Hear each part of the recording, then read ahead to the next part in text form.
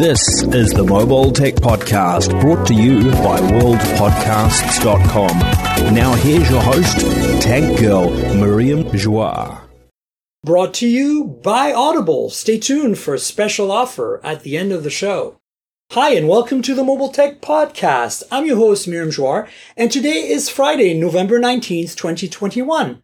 And I have Eric Fisher of MediaTek and TK Bay, YouTube creator extraordinaire. Yes. And so we're at the MediaTek Summit here in Laguna Beach, and obviously there's been a whole bunch of announcements, Eric.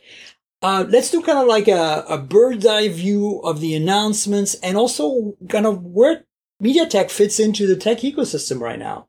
Because I think you guys have touched on so much stuff. It's so exciting to me. Yeah, it was a busy week, right? So the biggest announcement of the week was our flagship SoC for the smartphone market, our Dimensity 9000. Right. Extremely excited about that. We think that that's going to set a completely new benchmark in the industry. Mm-hmm. You're talking, the new ARM cores, the Cortex X2. You're talking 18-bit ISP. The new DDR memory as well. I think it's going to give our competition a run for their money, and really make us a mainstream player in the marketplace with this flagship product. So we're really excited about that. Additionally, we talked about a couple new products with our Wi-Fi 6E launch in the marketplace. As customers are really starting to ramp new products with Wi-Fi 6E, we're well positioned to take some market share there. And all those home devices that you love and know from companies like Amazon and Sonos and your exercise bikes, as well. Yeah. So we're pretty excited about the new launches there. And then in addition, the Companion product line, as well as we start to move out of the entry-level Chromebook space and into kind of that mid-tier Chromebook space as well with our new ARM-based Companion product line. So the Companion 800 and the Companion 1200 devices. That's a pretty broad portfolio. And so have you seen a lot of growth in 2021? I presume it's been a great year with all of us being at home most of the year. 2021 has been an amazing year across the board. Mm-hmm. For the semiconductor industry, right, it's been roughly just over 20% growth. MediaTek's going to grow roughly about 60%. Wow. From 2020 to 2021. And it's not just in smartphones. Mm-hmm. That is a massive amount of our growth because we've launched a ton of new products in that space. But it's also in our intelligent devices business group, which is all of your home automation, smart home, your Wi-Fi connectivity products as well. Our TV business continues to be strong in 2021. So overall, we have had a stellar year. If you look back in 2020, we closed the year at about 10.8 billion. I think 2021, the analysts have us forecasted roughly at about 17 billion. And then we expect some nice growth in 2022 as well. So let's talk about each product category and kind of where MediaTek fits in. Mm-hmm. And, I think that TK has memorized most of the Dimensity stuff, which is great because I know that's not your biggest area of focus. But so let's start with that. I think that's for us as reporters who cover mobile phones. It's obviously the biggest announcement. The fact that MediaTek is really, doing the F word. We've been that's the theme of the conference. I love that one. Flagship for those of you who get out of the gutter. Okay, so flagship. In the past has always been a bit middling in the industry. Some people define it as something that we in the tech media don't always see. Yep. And so for once, I finally have MediaTek coming out, guns blazing, saying we're making a competitor to whatever Qualcomm's doing next at the flagship level and whatever Apple's doing at the flagship level with their own chips. And so that's super exciting. That means we're going to start seeing phones which, are right up there with the absolute best, hence that flagship word. So that's very exciting, right? It is. And it's been a long road for us, right? So, we've got our CEO came in about 4 years ago, Rick Tsai, and said, we're going to lead this space. And so we started creating all the right IP. Rick talked about during the summit, right? Yeah. Investment. And so you're starting to see that investment pay off. The first 4 nanometer SoC for the cellular market is from MediaTek, right? And not from the other competitors, from MediaTek. So we're pretty excited about that. That Dimensity is, again, the most powerful chip we've done, the most powerful camera, right, that we've had in place. A lot of implementation. The most memory, the fastest memory. So we're really excited about what it means for us to be in the flagship space. No, I think it's super cool. And, 4 nanometers means, again, a scale in efficiency, power consumption. Yep. As you scale up, more intense application on these different processors. And so we have an X core, right? X2. Yeah, 3.05. And then we've got 3 mid-speed cores and 4 low-speed, is that Yeah, right? 3 710s and then 4 510s. That's we right. got 3 A710s and 4 of the A510s. Yeah, fantastic. That's right. And then in terms of GPU, you got Mali G870, right? Yeah, it's the Mali G710. G710. They kept the That's the 710 one. nomenclature. Couldn't get that off the top of our heads. It's like I mix up my Malis all the time, frankly. So, and then there's the big news in the ISP, I think, is that it does 18-bit now. So And throughout. triple. So And it's triple, triple right. ISP Yep. and 18-bit. So it's a big shift to photography, low light photography processing. And then when they talked about the memory today, it's also the capabilities you're able to do with optimizations and improvements. Right. So let's tangent for a second into that, because you had an announcement with Micron, came on stage and talked about how you have finally, it's real. It's been testing. It's happening. Yep. DDR5X is out there, 7.5 gigabits per second. Yep. Crazy. Bandwidth. So the nerds watching and listening right now, you know what that means. That means faster things like low light photography. That's right. Faster, basically anything that requires the CPU or the processor in general, the GPU, or in fact the neural cores, the AI cores, to access data in RAM and process it and bring it back and process it and bring it back. When I worked in video games on various consoles, that was always the bottleneck as well, right? The CPU wanted something done and the GPU wanted something done. They were sharing memory, and it was always a problem in some platforms. They weren't sharing memory, but then you had to do all shuffling around of data, and that still happens. You can't really avoid it. But the better your cache is implemented and the better your memory bandwidth goes, the better the performance. It's like when you switch to an SSD. I mean, most of us now on SSDs on our computers. But for those of you out there still on a spinny disk, if you switch to an SSD, you're going to really notice the difference, right? Now, I know it's not RAM, it's storage, but... And then what else do we have? 5G, of course. There is 5G sub-6 right now, and you are promising a millimeter wave implementation in 2022 at some point. So we've got a key partner, a key OEM brand. It's not announced yet, but we got a key OEM brand that we will launch in early second half 2022 with tier 1 carrier here in North America. Fantastic.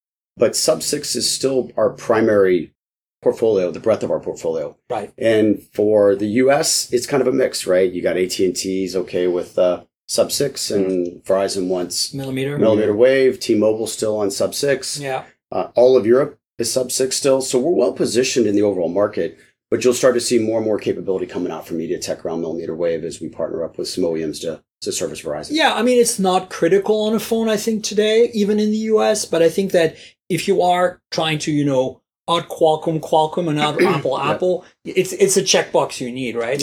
I'm glad it's coming. I'm super excited about that. Do I dare that it'll be called? I mean, I'm making this up. Dimensity 10,000 or 9100 or something. But we were saying 9001, 9002, but we figured that was a problem with some ISO qualification somewhere. Oh my God, yes. Oh yeah, right. So that's kind of a pretty good overview of what you're doing with Dimensity 9000. Well, and then the other thing that I really appreciate about it, so they're implementing Dora the same way they implemented with the 1200. Mm-hmm. So if you guys remember when we saw OnePlus releasing the 1200 AI, and then you had the Super, and then Nord you had the 2, right? Then, absolutely. And I love the fact that they're able to do that customization by OEM. So it does look like it's a much closer relationship than the one-size-fits-all approach that we've seen.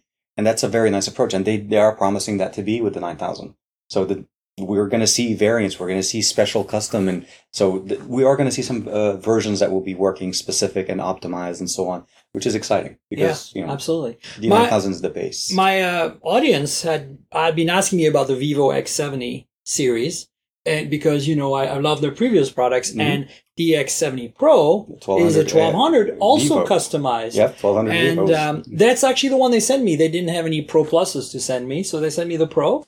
And there you go, another Dimensity 1200 phone in the basket of phones at home. It's absolutely exciting to see where we were with the 1000, with the 800 series, and then we went to the 11 and the 1200. Yeah. It's already a leap to start from that point of view, and getting most of 2021 and seeing so many devices released with it. Yep. And then now literally making us look really anxiously to see what comes out in 2022 and how soon can we get our hands on it, anything with the D9000 in it. So it would be, to me, that's what I was thinking. I wanted to go up there and ask us, so when is the first phone? Well, we all asked that, and right now that's up in the air still, I know, right? I know. Obviously, I love to know. I just left, it doesn't hurt to ask questions. So, Eric, we want to talk about the rest of the portfolio. So let's go next to, for me, the second more important thing, which is Compagno, right? So the chips used in Chromebooks and in Android tablets. Yep. So obviously, that was nothing majorly new announced in this event, in the sense that the 800, 820, 828, and the 1200 have been already mentioned in the past. But at the same time, you've seen explosive growth, right? We have. I mean, especially with a lot of it initially was pandemic fueled, but I think that's changing, where this digital transformation, where everybody wants to be online all the time with some kind of tablet, phone, computer in their hands all the time. So we've seen a ton of growth out of our key partners like Amazon, right? Yeah. So absolutely. we've launched several new generation of products: the Fire Tablet HD, 8 HD, the 10 HD, the Kids Pro tablet is crazy successful for us. Yeah. So we really have taken a dominant position in the tablet space. The Chromebook space is a new one for us, right? So we kind of crept up from the bottom, snuck in there a little bit with you're doing pretty good with the companion chip, and the 8183 is in our entry level, and it has had fantastic reviews. I think you guys heard from one of my colleagues today talking about battery life of over 16 hours, right? 16 hours. I don't think you're going to get anything from the big guy, up in the valley for 16 hours. For sure. So for those of you watching this, the patrons who are watching the exclusive video, I'm holding here an Asus Chromebook that MediaTek's provided us here at the summit, and I haven't charged it since yesterday, and I haven't charged more than half, and I've used it almost the whole time for the whole summit. So great. It's living up to it. I think this is the mid-range chip, whichever that is. 800? Yeah, I'm pretty sure it's an 800. And honestly, I've always been a big fan of Chromebooks myself, so nobody has to sell me on that concept. But I've used Intel ones, I've used MediaTek ones, and frankly, I'm very happy with the MediaTek ones. Every one I've used is just, it's there for me. As long as I don't go crazy with the tabs, like I would on a big heavy duty like this MacBook recording here right now. But it's a different experience, right? You're not looking at doing the same kind of work. Yeah, and if you remember, I'm curious to get your opinion as well of what do you think of the display, right, and the size? Yeah, no, it's. I mean, it's a nice we really have worked closely with our partners to drive size and weight out of these things, and yet keep the same level of display that you should be able to get in any level notebook out there. Because kids are doing video on them, but also kids are playing games on them. Right. My son goes to school on them. That's how. Wow. I mean, the when you start saying, obviously the pandemic kind of fueled it. We were home, we were going, but his entire curriculum is run on a Chromebook, Chrome OS, integration with Google services and running it, which obviously helps facilitate it. But jumping between apps, sharing video calls, everything, and the battery life. And even obviously ours is an older one. It's not the same as some of the new generations, but I was very pleased with the capabilities and the just sheer horsepower that it does. It's powerful enough to do all of that and then some. Yeah. And you have the lightness, the easy to carry. You can travel with it. And the one so I got the Lenovo, not the Asus one. Same concept. Very light, very thin, flips over. It's seriously versatile and just begs to be used. Yeah, well, that's the thing I love about Chromebooks. It's honestly, I'm more likely to pick up a Chromebook for around the house, to mutt around, to check my email, to do something than a tablet. If I want real estate beyond my phone, which is already a big screen comparatively, my Pixel 6 Pro, I just go to a Chromebook by default. Well, I'm guessing you travel a lot. Yeah. Right? So do I. And so you try to put a tablet on your lap on the plane, it's impossible. Yeah. Right? So having something thin and easy that looks like a notebook, feels like a notebook, but acts like a Chromebook that's super light, really convenient for the travelers. And, for people already in the comments here are going to go, but what about the internet connection? The thing you have to understand is for most of at least Google's ecosystem of websites, like Google Documents and stuff, you can start a brand new document offline on a Chromebook without an internet connection. Absolutely, yep. And start typing away. And the next time you have an internet connection, it'll auto sync. Yep. So you can actually you can get work done. I've flown, I don't always have internet. If I can afford it and I have work to do, I generally buy the internet connection because it's just a business expense. But sometimes I don't. The satellite's down, whatever, the system's not working. And then if I'm on like a transoceanic flight for 8 hours, like I can actually write an entire review on a Chromebook without being on the internet. It's possible. Or plugged in. You don't have to worry about the power. Oh, that's the other thing. Yeah. Yeah. So, okay. Next, we have obviously the TVs. There was a new chipset announced today, right?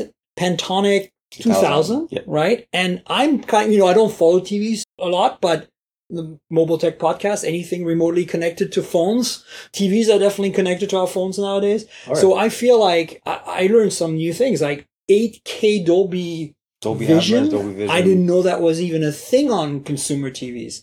And it's 7 nanometer too, which is kind of amazing because power consumption doesn't seem like a huge deal for a plugged-in device, but at the same time, heat is a problem. And, thermals. If you can have a little small electrical bill because you have TV on all the time, It's a very big step forward in the connectivity, but they're also focusing. I mean, for me, the most exciting part is when they start talking about gaming and streaming and also trying to keep in a look or at least an outlook on online gaming and like Xbox Pass these type of online games.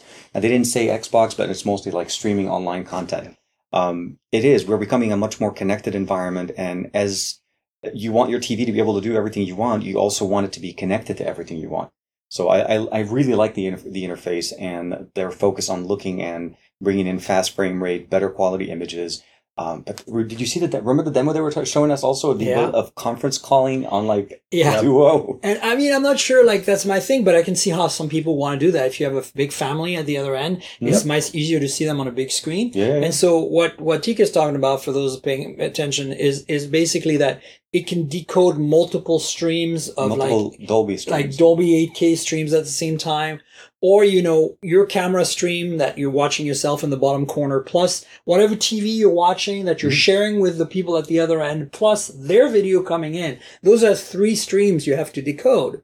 And, one from the cable TV or whatever the IP provider, one from your built-in camera, one from, over the internet from whatever Zoom or Meet that you're using for the call. Yep. And all that, it gets decoded by the TV in real time. Now, some of it is, only 1080p, but some of it is going to be 4K, probably like the football game you're watching. Oh, absolutely. As connectivity gets better, 5G and all technologies, we're getting better compression processes done. Like they brought out NVIDIA in there with the LSS. Obviously, the ability of downscaling the stream down, let it go through faster, and then upscaling it back.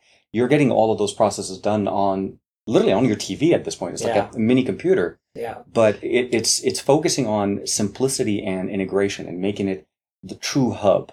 We all watched enough Netflix in the last year and a half, to fill a massive, collection. I can't. There's actually a lot of new things I'm waiting, but the biggest part is the fact that I had when I upgraded my TV is when I got to enjoy it. So new technology, 8K, 4K, 120 hertz, all the different capabilities. AI processing. I think that's the thing that excites me the most. Yeah. Because I worked on computer vision back in the day on medical imaging, and I know a lot of this stuff. And seeing it happen in real time on 8,000 line, images or 4K even, where it actually looks at the content and it goes, oh, there's a city in this corner and then there's a field in this corner and a tree in the foreground, and it'll segment the entire image and process the image using AI machine learn to enhance the picture quality specifically for each area. And it does this in real time, 120 frames per second at 4K. It just blows my mind. If you had told me 25 years ago when I was working in medical imaging that was going to be the case, I would have laughed hysterically. I would, no way, you'll need a computer the size of this room. Absolutely. And here we are running on a chip that's, on the back of, it's amazing. Habits have changed, right? So we talk about the technical specs of it, right? But the pandemic changed the way people use their TVs, right? So now we want, we started looking at our TVs, we did video conferencing where we watch movies on them, and they're like, that's not good enough. So I think you'll see this transition. 4K is rapidly converting right now, which is where we've seen all of our upside in our TV business in the last year. Oh, yeah. There's several companies on the horizon with 8K sets. I think when I talked earlier this week, right? One of our key partners, Vizio. That's us powering their 8K set. And what also the trend also you'll see is more camera embedded. Yeah, of in course. These things, right? Yeah. Because you brought it up, Miriam, right? The family interaction. We're never going to use it for business, but when your grandparents live across the coast and they're not maybe necessarily healthy enough to travel, or they can't travel for some other reason, you want to see them life size, and you do that on these big TVs in 8K, and I think that's what people are looking to push to. And I would just ask, don't forget about the Wi-Fi 6E capability in as well. Right? Oh, absolutely. So, we should probably wrap up with that actually, because there's also, as a separate thing, in addition to the fact that TV support Wi-Fi 6 and 6E, you are now having some new chipsets for Wi-Fi used in routers and other devices that are coming out, and there's going to be a Wi-Fi 7 demo at CES, which I think is really exciting. There is. I can't wait to check that out. Yep. But yeah, no, 2 new chipsets for the Wi-Fi 6E, and then the Wi-Fi 7, the collaboration. No announcement as far as hardware yet, but obviously this is more a demonstration and getting to see the capabilities of what Wi-Fi 7 is. Because it's great to be that they're part of it. You know, MediaTek is in the middle of like faster processors, faster RAM, storage, and faster, Wi-Fi connectivity. Everything 100%. You need. Well, there you go. I think we kind of covered almost everything that was announced here. Most of the ecosystem. I mean, there's of course the smart speakers and the audio devices, the Peloton bikes. I mean, there's so much more we can talk about, but we're going to run out of time. So, Eric, thanks for being here and appreciate you having me and giving us an overview of the whole shebang. It's been a fun week, couple days here with you guys, and hopefully you guys enjoyed it. Yeah, the F word is funny. The F word, I was like, okay, where are we going with this? And then, okay, nice play on words. You can always trust Kevin with this stuff. Yeah, right? He's good. All right. Thanks so much again, Eric. Thank you for having me. I appreciate it. So, TK, what did you think of this? This is exciting. I mean, the fact... Okay, so first I'll say this. 2 years ago when we sat down and we talked about this, and a little bit of a background, obviously, the last time we did this together physically was literally at the last MediaTek Tech Summit. So we're getting a little bit of a... Not only do we get to see each other, we get a chance to sit down together. It's a family reunion. It is in many ways. A lot of good information, a lot of good announcements, many sectors. I don't know if you got a chance to check it out, but they had like literally 49 different pieces of tech sitting on the show floor, like on the out part of it. I haven't yet. And like seriously, they're in everything. They're in they're in microwaves, soap dispensers. Even the toothbrush that they gave us, I was like, I totally did not think that would make sense. But then I'm like, oh, we got a toothbrush. Oh yes, sorry, a MediaTek Power toothbrush. But like you don't think about it that way. The base is LXX, activated, and it has a built-in speaker, so you can listen to your music when you're brushing your teeth. Little things like that is exciting. But then to see them jump such a big jump in mobility, what they're trying to do, they're aspiring to jump into the game with a flagship, and they joked about the F word, but the reality is, we've all wanted them to jump up to that level for some time.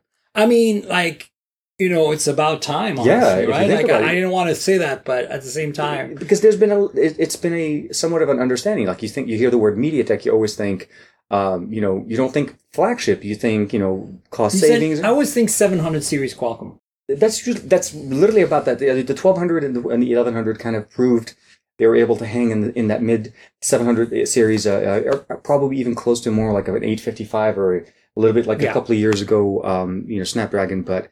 What I looked at it and what I appreciate about it is the connectivity and the power consumption, the functionalities, everything. Literally, like you would not know you're not running on a Qualcomm chipset, and that's what 1200 did. Yeah, and the 9000. I'm looking forward to seeing what they had. They talked a little bit about 8K and a whole bunch of different things, but I'm a little surprised they didn't have it. Qualcomm always has. I mean, we're going to be in Hawaii next week for their big announcement, but not next week, the week after. And I think, Qualcomm always has like Xiaomi or somebody comes on stage and says, we'll have the first, absolutely. Actually, that's what they did last time. Remember? Xiaomi said, even at the virtual last year, Xiaomi was like, we're going to be first. We're going to be doing it. And then... So I kind of wish MediaTek had done that a bit more. It seems... And I kind of wish it had deep dove more into the tech nitty gritty. Mm-hmm. Like... there's a lot of number thrown, which I think is helpful because there's a lot of numbers to start with. So some of it was a little bit confusing, but some of it was a little superficial. I think the reality is that here's my take. Mm-hmm. Hot take from Miriam.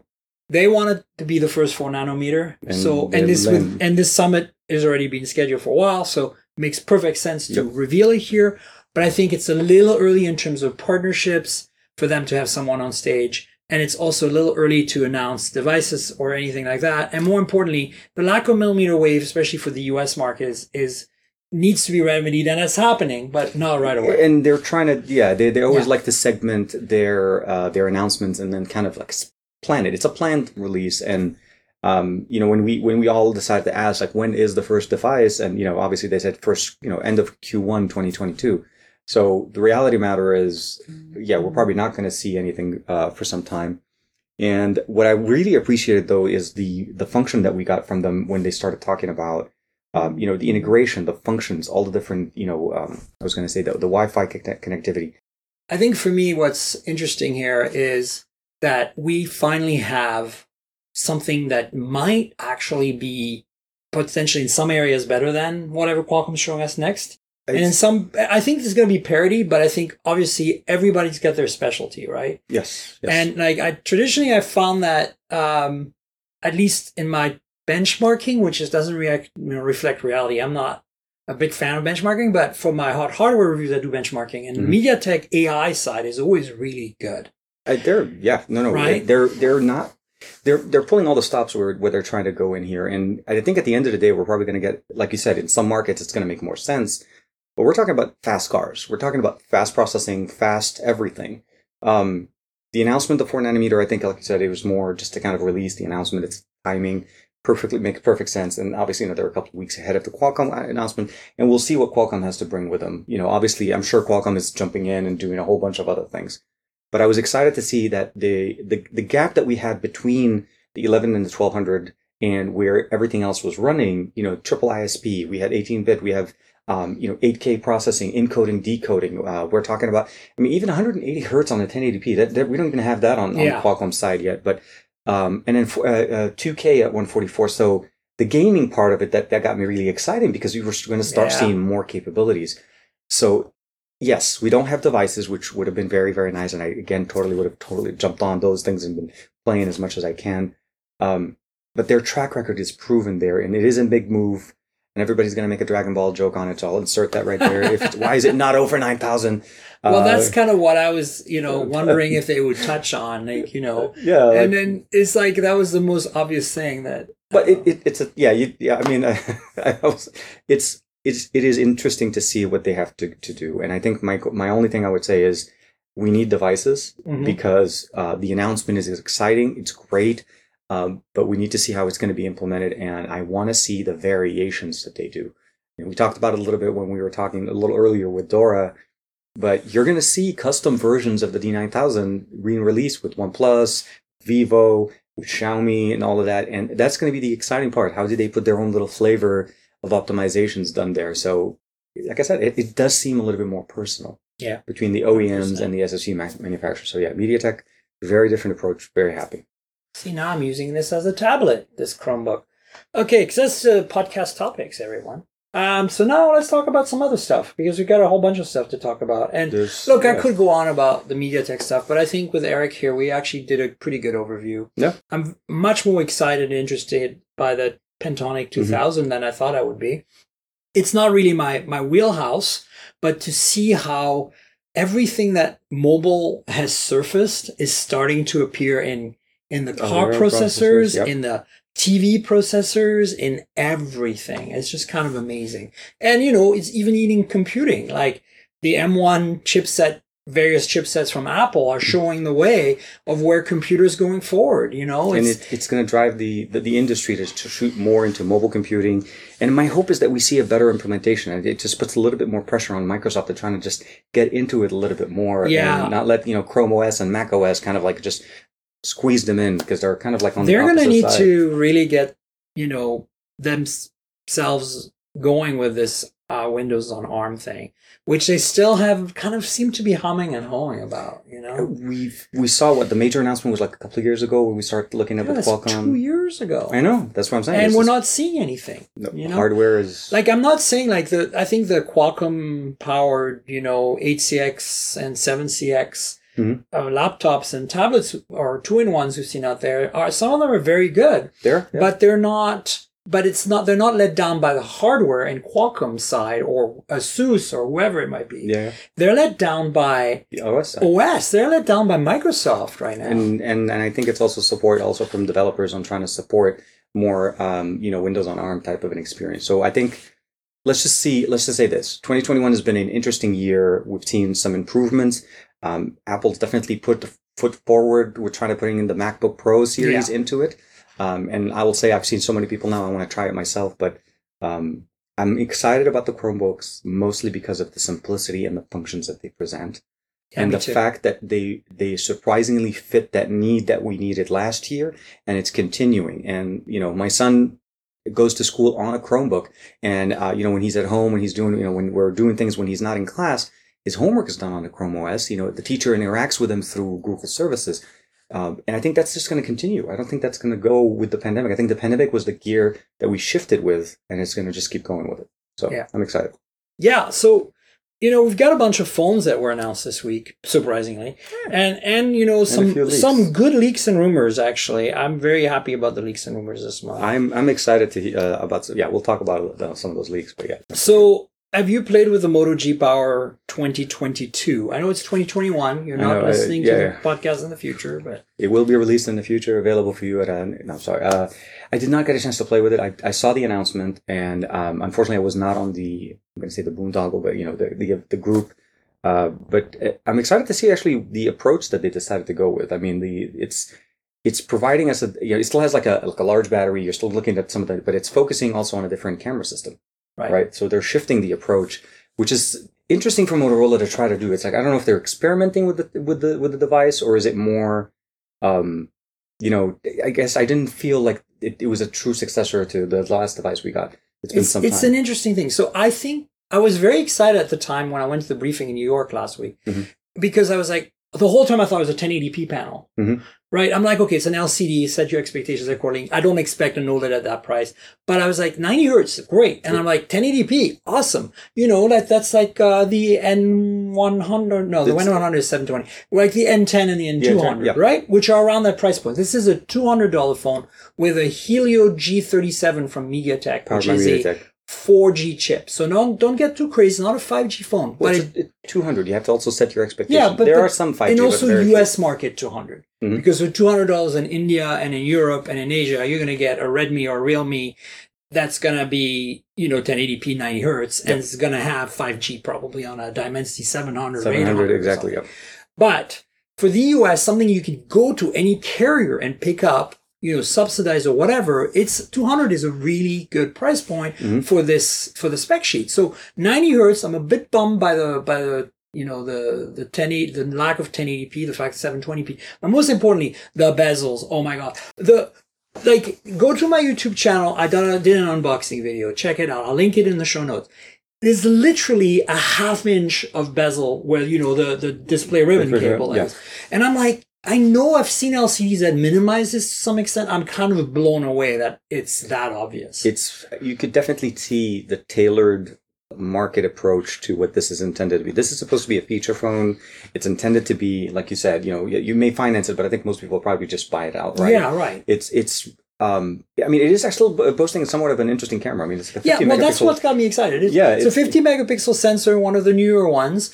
It looks like the pixel bins up to 1.3 microns. So I think they're 0.65 micron pixels. It's actually not bad. So my concern with that wasn't mostly about the camera sensor. I appreciated the pixel binning, but it's also going to be more about their processing. Motorola is known for being more very minimalistic approach to Android. Like their approach to Android isn't very I'm not going to say a la Samsung or anything like that. They're very pure, as close as possible. So I'm looking forward to seeing some samples. I'm looking forward to see some more reviews coming, kind of talking about the camera performance. Is it living up to that? Because you can put a 50 megapixel camera, you can put a 100 megapixel camera. So it's processing. At the end of the day, my hopes are not very high, just based on Moto's track record with cameras, and also based on the fact that I have a Xiaomi phone in my pocket right here, the Redmi 10. Oh, okay. Which is a 50 megapixel equipped 4G phone that's even cheaper, $169 or something. Yep. And I'm pretty sure it's the same sensor. And you know how good Xiaomi's image processing has become over the last few years. Pretty nice, right? Nice. Yep. This camera's hurting.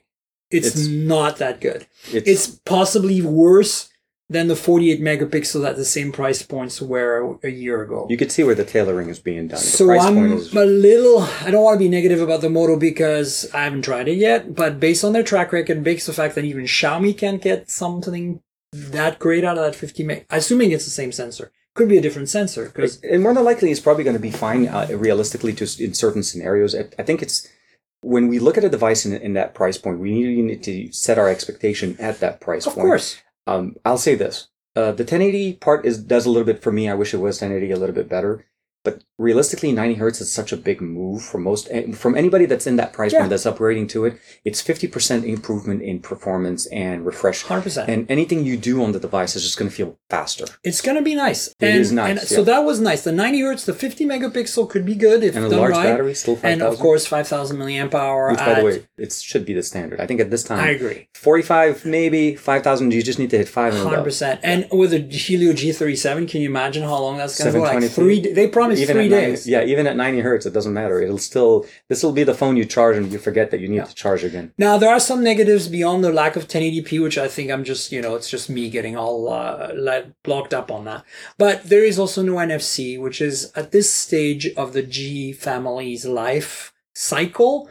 Like in the early days, the Moto G series was a budget phone. Mm-hmm. Not all budget phones had NFC. I was willing to let it slide. Absolutely. Then NFC became pretty commonplace in that $200 to $300 price point. It's massive in Europe and other markets. They didn't have it. And then I was a little more annoyed. And every time I reviewed one of the G series, I'd point that out.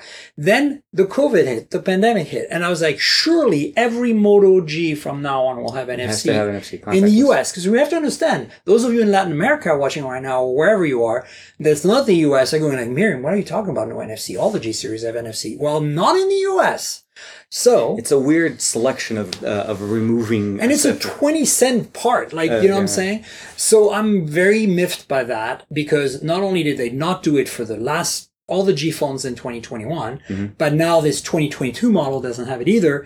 And mono speaker, we're starting to see stereo on a lot of these phones. This Redmi 10 that I have is stereo Redmi audio. And OnePlus has brought that down even to their N100 and N200. So I mean, look, if this was $189 though, I'd be like, yeah. But 200, you're going to say it's $20. It's 3 espressos in San Francisco. But the reality is that, for me, at $200, when I see what T-Mobile did with the Revel, mm-hmm. Oh yeah, right? That's built by some non-known Hong Kong company, but it looks a lot like a TCL phone. It's not though. I asked Brad, mm-hmm. I asked T-Mobile, it's not. It's made by some company I've never heard of. That phone, 5G Dimensity, I think 810 or something, it has, NFC. It doesn't have a high refresh rate screen. It doesn't have a 50 megapixel camera. But overall, I used it on a New York trip in the summer. Mm-hmm. And I was kind of impressed. I was like, there was not a photo I couldn't use after a bit of Google Photos editing. Absolutely. And I think the concern, though, that I think Motorola needs to start looking is OnePlus is in the game. I think to a certain point, we've had a market where I think it was pretty much, Moto, LG kind of like playing in that same playground a little bit on the lower end, but now LG is no longer in the game. But you also have to kind of keep in mind, look, OnePlus is bringing in better performing devices at a much lower form factor, and they're on carrier. They're at T-Mobile. You go in, you can pick up an N100, mm-hmm. an N100, I think an N10. But you need to start kind of like, NFC after the pandemic should have been a shoo-in for everything. Yeah. Because we all realized how much we do not want to take our credit cards and touch and hand over and do whatever. Yeah. You just want to tap, walk away, and get it done. Yeah. Especially in markets where Google Pay exists, right? It is. And I think, so here's the thing. In Europe, it's a much bigger demand because they use it for their transportation. It's in their payment. And they've gone through many iterations of it. It's not like something they're growing. We are starting, because of the pandemic, we became more aware of it. Yeah. Like the tap to go wasn't even a feature on most of our credit cards in the US till about maybe a year and a half ago. It's true. In Europe, everybody was like, and I was like, what are you doing? It's like, we just tap and walk. Yeah. And now all of our credit cards have it, right? Yeah. So anyways, I'm with you. The NFC part, I think, is an important factor, not just for convenience, but it's also for, cleanliness, I think, to a certain point, allowing us to do contactless. 100%. So speaking of Moto, there's another Moto phone that got released. This one, I didn't even know until I was researching the topics this week. Yes. Moto G71, which is going to be coming out in some markets in Europe, for example.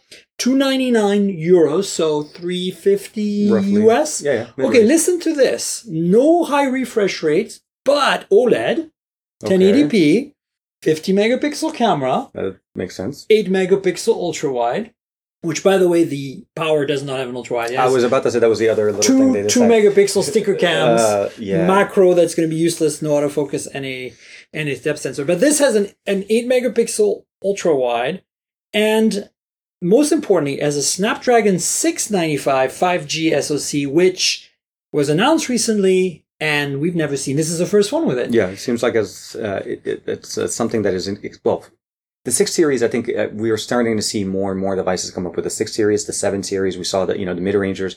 But 6 series is more like cost-efficient, price point, like you said, about $350 with 5G, which is exciting to see. I mean, we've seen, I want to say, 4 series with 5G, so 7 series, 6 series is definitely very nice. And 5,000 milliamp hour battery, and a very similar camera pod to what we saw on this Moto G Power. I think that at the briefing I was last week, they said that would be their signature new camera pod for all going forward, all Moto phones. All Moto phones. And this one has it. Same card. Okay. So I don't want to talk more about this. I just want to point out there is now a phone with a 695 5G Snapdragon chip, and it doesn't look bad for $350, honestly. I wish there was a 90 hertz OLED on this, but I can live with 60 hertz. Because honestly, I'll take a 60 hertz OLED over 90 hertz LCD any day of the week. Absolutely, yeah. Color representation, everything will look And it's better. just the problem with the high refresh rate LCDs is that they're just, you get that weird ghosting when you have scrolling text, which you don't have on the OLED.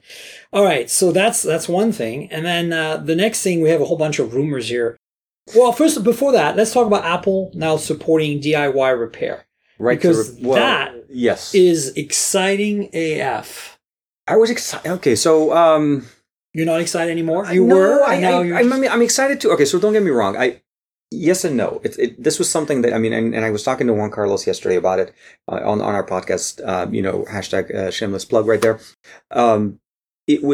It's something that we've been waiting for. We've been asking for. There's legislation going around. Obviously Apple's feeling the pressure. We know why this came out the way it came out. It's definitely a political move. Absolutely. This is not Apple wanting to do this. Yeah, exactly. This is, so get that out of the way and we'll focus on the conversation. 100%. The biggest concern, the biggest factor, or the biggest thing that we've been dealing with is the fact that, the ability of using a piece of hardware from another device to replace and fix your current device is just not functional, and Apple will not allow you to do that. I mean, even from a fully functional, or maybe the LCD from an iPhone, 7 to another iPhone 7 exact model, you couldn't do it. I think the approach that they're doing here is, it's definitely, I appreciate the fact that we're moving in that direction. Right. My concern that I'm looking at it here is the way they marketed it. So they're like, okay, look, we already have certified Apple repair facilities, or people that are certified to be able to repair. They have original Apple hardware certified.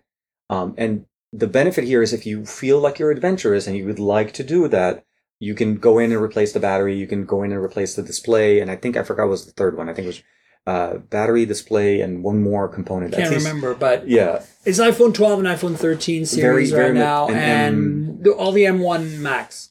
Okay, so did they actually say M1 Max, or did they just say M1? Because I remember I saw that was say M1. I was thinking it's probably going to be jumping into the iPads or something like that. I don't know. I think it's just a Max. Yeah. So, but my thing about it is, okay, they're still not allowing third party, like other vendors, other manufacturers. You can't buy a display off of, let's say, eBay to go be able to save yourself, because the main benefit here is you're saving yourself some money from the labor, right? Well, we'll see, because they're giving us the service manuals, and they're going to make the tools available so you can serialize the new part software. you bought. So that was the exact. But the question is that software going to let you take a part from eBay that's unserialized or already serialized and reserialize to your phone? And I don't think that's how it's going to be. And maybe they'll surprise us. So here it is. I hope that that's the conversation, because, like I said, the biggest thing for me was I had an Asus, what's it called, an ROG Phone 2. And I magically, and I'm not going to confess to any of that, but we broke the display. But it's a great phone and I love it. I just bought a display off of eBay, got it in, installed it, opened it up, put it in, everything. And that's literally one of the cost savings. And I appreciate the manuals, I appreciate the tools, I appreciate the certification process and all of that. But that was what I was concerned. Like, what happened if somebody does want to go buy a used phone to fix? Yeah. And I feel like what they're doing is they're still controlling the approach. You still have to buy it from them.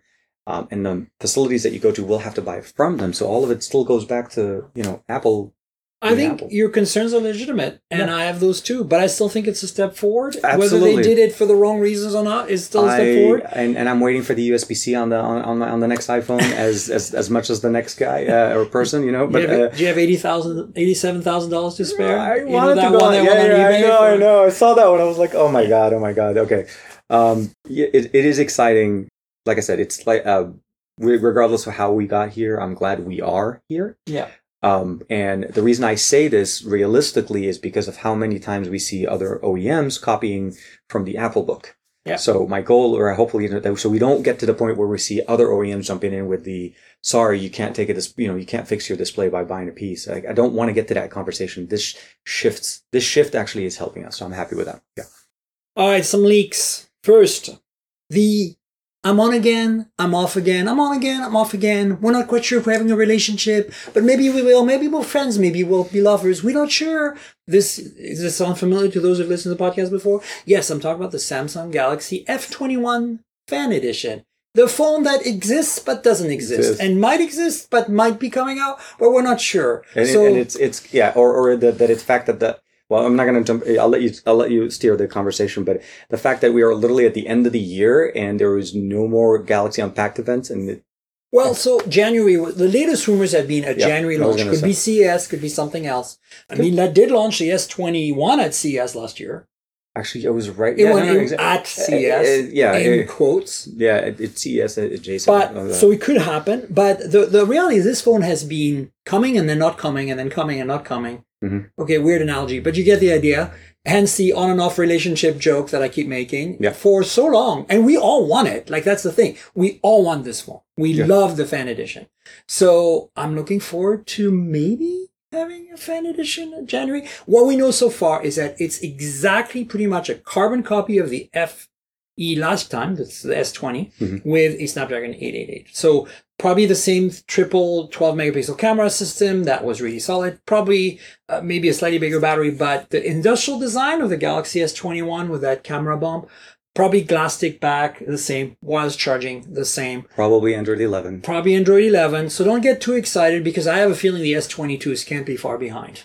No. So last year, we'll say this, 2020 end of 2020, beginning of 2021, we saw a massive shift in how fast companies want to get devices to the market. So I know we're going to talk about, Qualcomm in a couple of weeks or so when we hear what they have to do.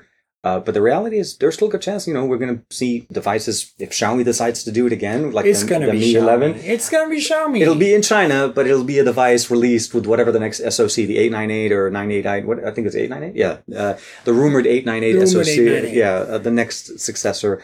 So the S22 could not be that much further back. I don't think Samsung would want.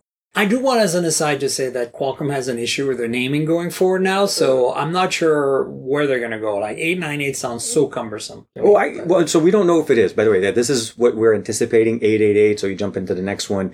Could last be year 890 even, because remember they did a 780 for Xiaomi. They have a 778, it's a 6 nanometer, and there's a 780, which is a one-off. They did it only on the Mi 11 Lite.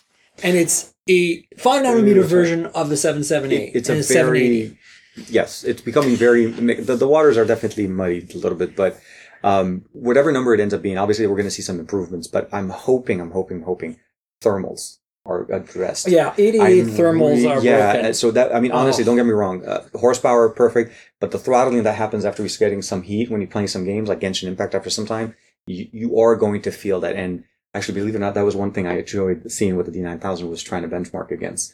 They talked Genshin at 60 frames per second for about 25 minutes. That's a decent time for a phone to hang. I mean, if it's able to hang in that much, I'm excited to see the performance. So very much. I can't wait to see what we do. We'll see what happens. More rumors. I'm a bit excited about this, I'm going to say, because I felt like the OnePlus 9 series this year was a bit of a bust. Mm-hmm. The 9 Pro is a great phone. It's essentially an Oppo Find X3 Pro clone in many ways. I daily drove the Find X3 Pro, and it's a fantastic phone. It's one of my favorite of 2021. Absolutely crazy. And I think the OnePlus 9 Pro is up there as well with that. But the 9 was a disappointment. The lack of OIS, the plastic chassis. Mostly when you saw what the Nord 2 was like with OIS. with, you know, a Dimensity 1200 at $500 price point. Mm-hmm. And then now we have I don't know if you know this, I missed it in October somehow, but OnePlus released, I think in China only, a OnePlus 9RT. I also thought it was So in India 9R as well. T. Yeah, but originally the 9R was an India release only. Correct. So when the and it was an 8T with the Snapdragon 888 and the new industrial design, essentially. And then this 9RT or RT is actually kind of blowing my mind. Also 888. Yep. But OIS on the 50 megapixel Sony IMX766. So basically they took a Nord 2 and put a Snapdragon 888 in it, and they're selling it in China. I think we're going to start seeing more and more focus on OnePlus, and mostly because OnePlus and Oppo are getting very, let's say, buddy and very cozy. Sure. At least software-wise, for sure. I think all of the devices, I think Hydrogen OS, the end of Hydrogen OS, jumping into Color OS, and now that we know, OnePlus is even using Oxygen OS on top of Color OS, so everything's literally Color OS based. Yeah. Oppo's going to be driving a big part of this conversation. I'm hoping we start seeing some of the improvements that we see in Oppo cameras bleed over. Oh yeah, because they're really good in my opinion. It is, and don't get me wrong, the 9 Pro is absolutely a really good device. I love the ultrawide, some of the best experiences as an ultrawide. Yep. But I still felt like the 9X Pro, the FX3 Pro still performed a little bit better when it came to photography. I agree. Regardless of the microscope camera and all of that, that's a different approach. But from a standard front-facing, back-facing video recording, even their little janky 2 or 3x telephoto in there was actually pretty solid, despite the specs being very middling. Yeah. So I feel like the 9 is the outlier bad phone of the higher end OnePlus phones this year. The 9R was solid. The 9RT is solid. Yep. The 9 Pro is solid. And the Nord 2 is solid. And then the 9 is just like, well, whatever. We'll make a phone for the US carriers, basically. It is actually it's ridiculous. It's a US To variant. me, the fact that they yanked, it's just, I can live with the plastic chassis, even though I don't like it at this price point, $729. Come on.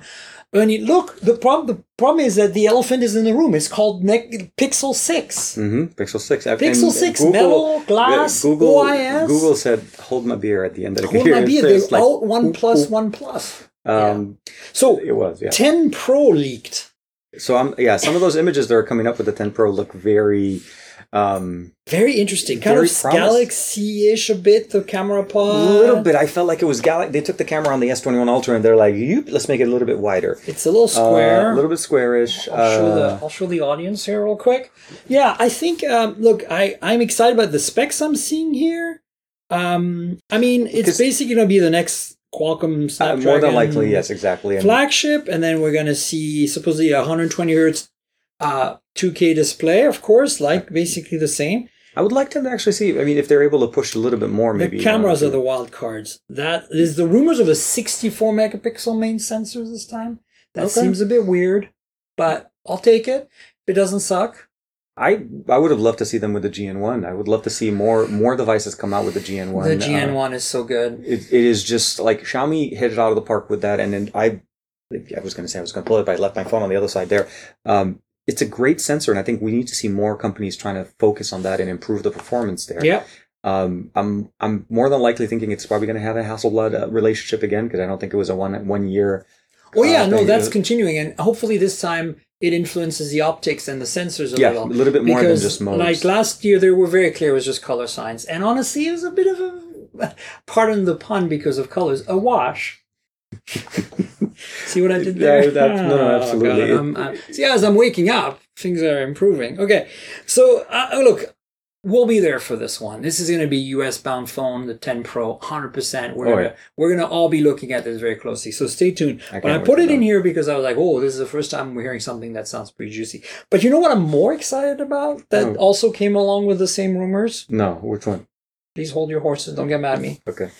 OnePlus Nord N20 5G.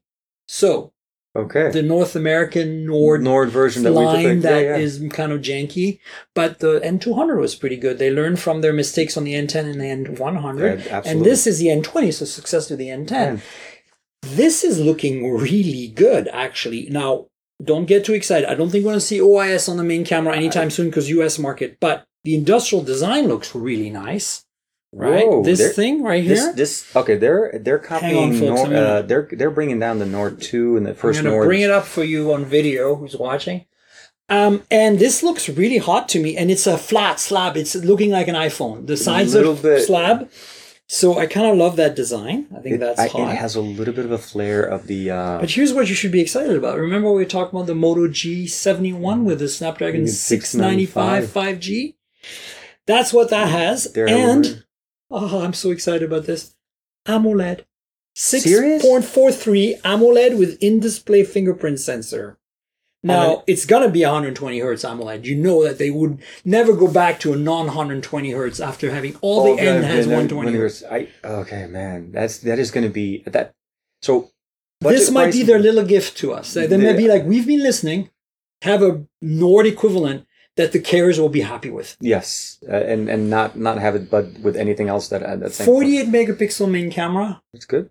If it's even the old IMX, whatever, 586. I want to say the 586. Yeah, I'm on board. That one is so well tuned. I'll take it any day of the week.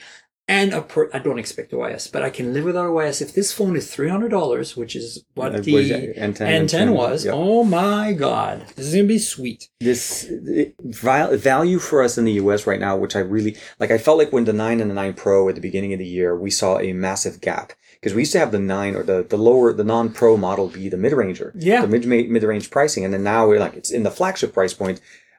This will be very nice, and having selection and options and. Seriously, though, even the last two versions of the Nords have been great. Like, I recommend them easily for anybody looking for a budget-friendly, capable smartphone that just runs fast.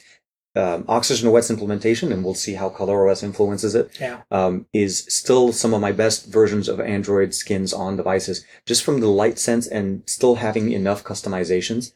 Because they tailor the experience, right? You don't get all of the 9 and 9 Pro features, but you get like 90% of them, even some gaming functions, although... Again, not intended for gaming. But I'm really excited to see some more Nords in the US, and I just want them to bring the Nord 2. Like, it's just not going to happen because the price point is just, I mean, I don't know what they can do about that. I think that, I hope that they see the Pixel 6 this year and go like, we need to go back to our roots for OnePlus, and that they bring us a OnePlus 10 that's a direct competitor to the Pixel 6. With OIS, metal and glass, just not messing about, wireless charging, all the shebang. And OnePlus can do it. And then anybody can do the 10 Pro very much like this. You make the 10 Pro $300 more if you have to. Like, make a bigger disparity in price, because that'll be closer to a Nord that we will never get. Yeah. You know what I'm saying? Absolutely. Because the Nord 3 will come out, and we will be crying ourselves to sleep saying, we want this phone. And they just released the Nord 2 Pac-Man edition. I mean, they're still releasing more than... I was like, come on. Custom editions, so yeah. And that thing glows in the dark. The back of it, the back panel is a glow-in-the-dark panel. I mean, obviously it's a marketing thing, but they did that last year with Cyberpunk with the AT. Yeah, I'll add that to the show notes. Yeah, very fun. The glow-in-the-dark OnePlus Nord 2. Pac-Man edition. One last phone that caught my attention. Have you heard of Balmuda? No. Balmuda, the Japanese toaster maker. They make the most advanced, sophisticated toaster. Okay. Well, I have a Cuisinart toaster. I want to point that out to the audience that I really love. It's really high end. Spend a lot of money. It's like $150 on a toaster. I've never spent that kind of money on a toaster, and I love it. But this Balmuda toaster is $300, and apparently it's a toaster oven, by the way. And it's better. It's the best. It makes the fluffiest, nicest toast the world has ever seen because Japan. And they made a smartphone. Oh, okay. Why not? Kyocera.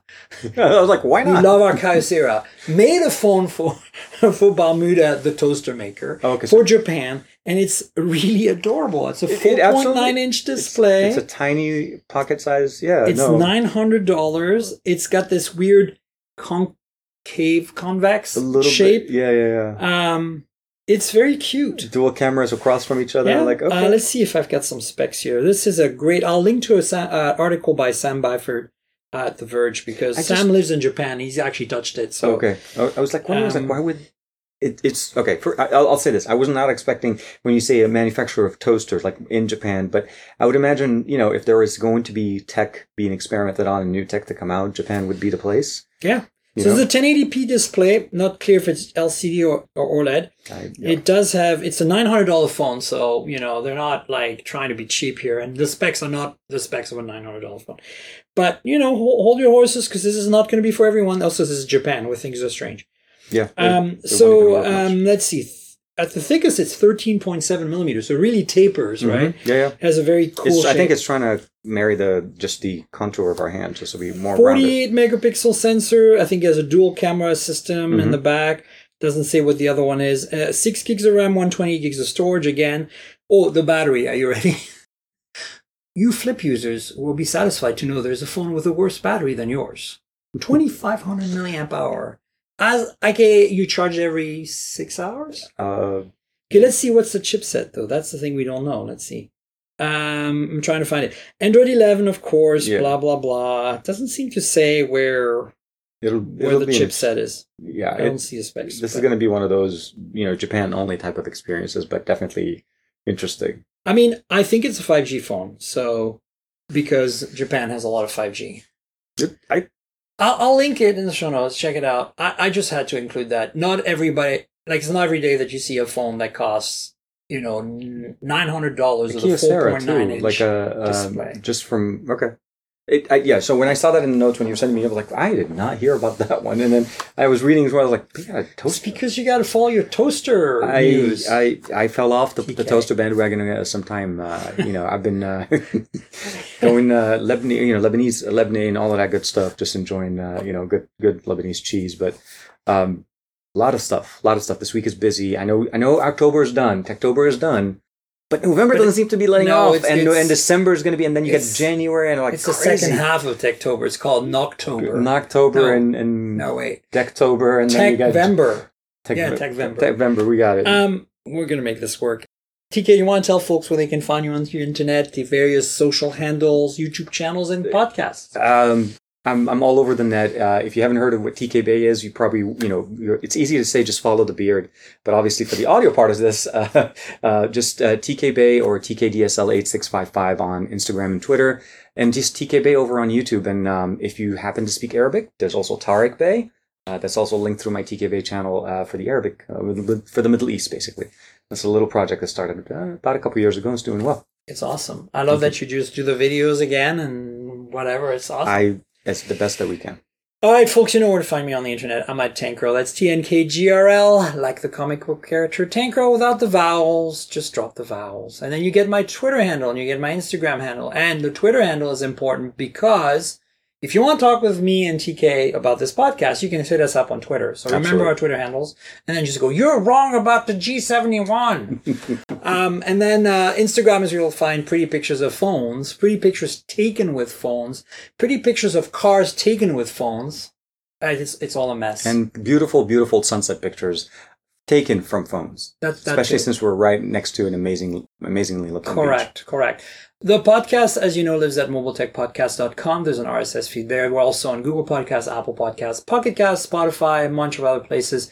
If it's your first time here because you're following TK, please subscribe. If it's not your first time here and you haven't subscribed yet, come on, subscribe. And if your app lets you rate or review the show, please consider doing that. That really helps. There's a couple of YouTube channels you should subscribe to as well if you want to see the unboxing of that Moto G Power. It's on there. That's youtube.com/mobiletechpodcast, and it's the main channel.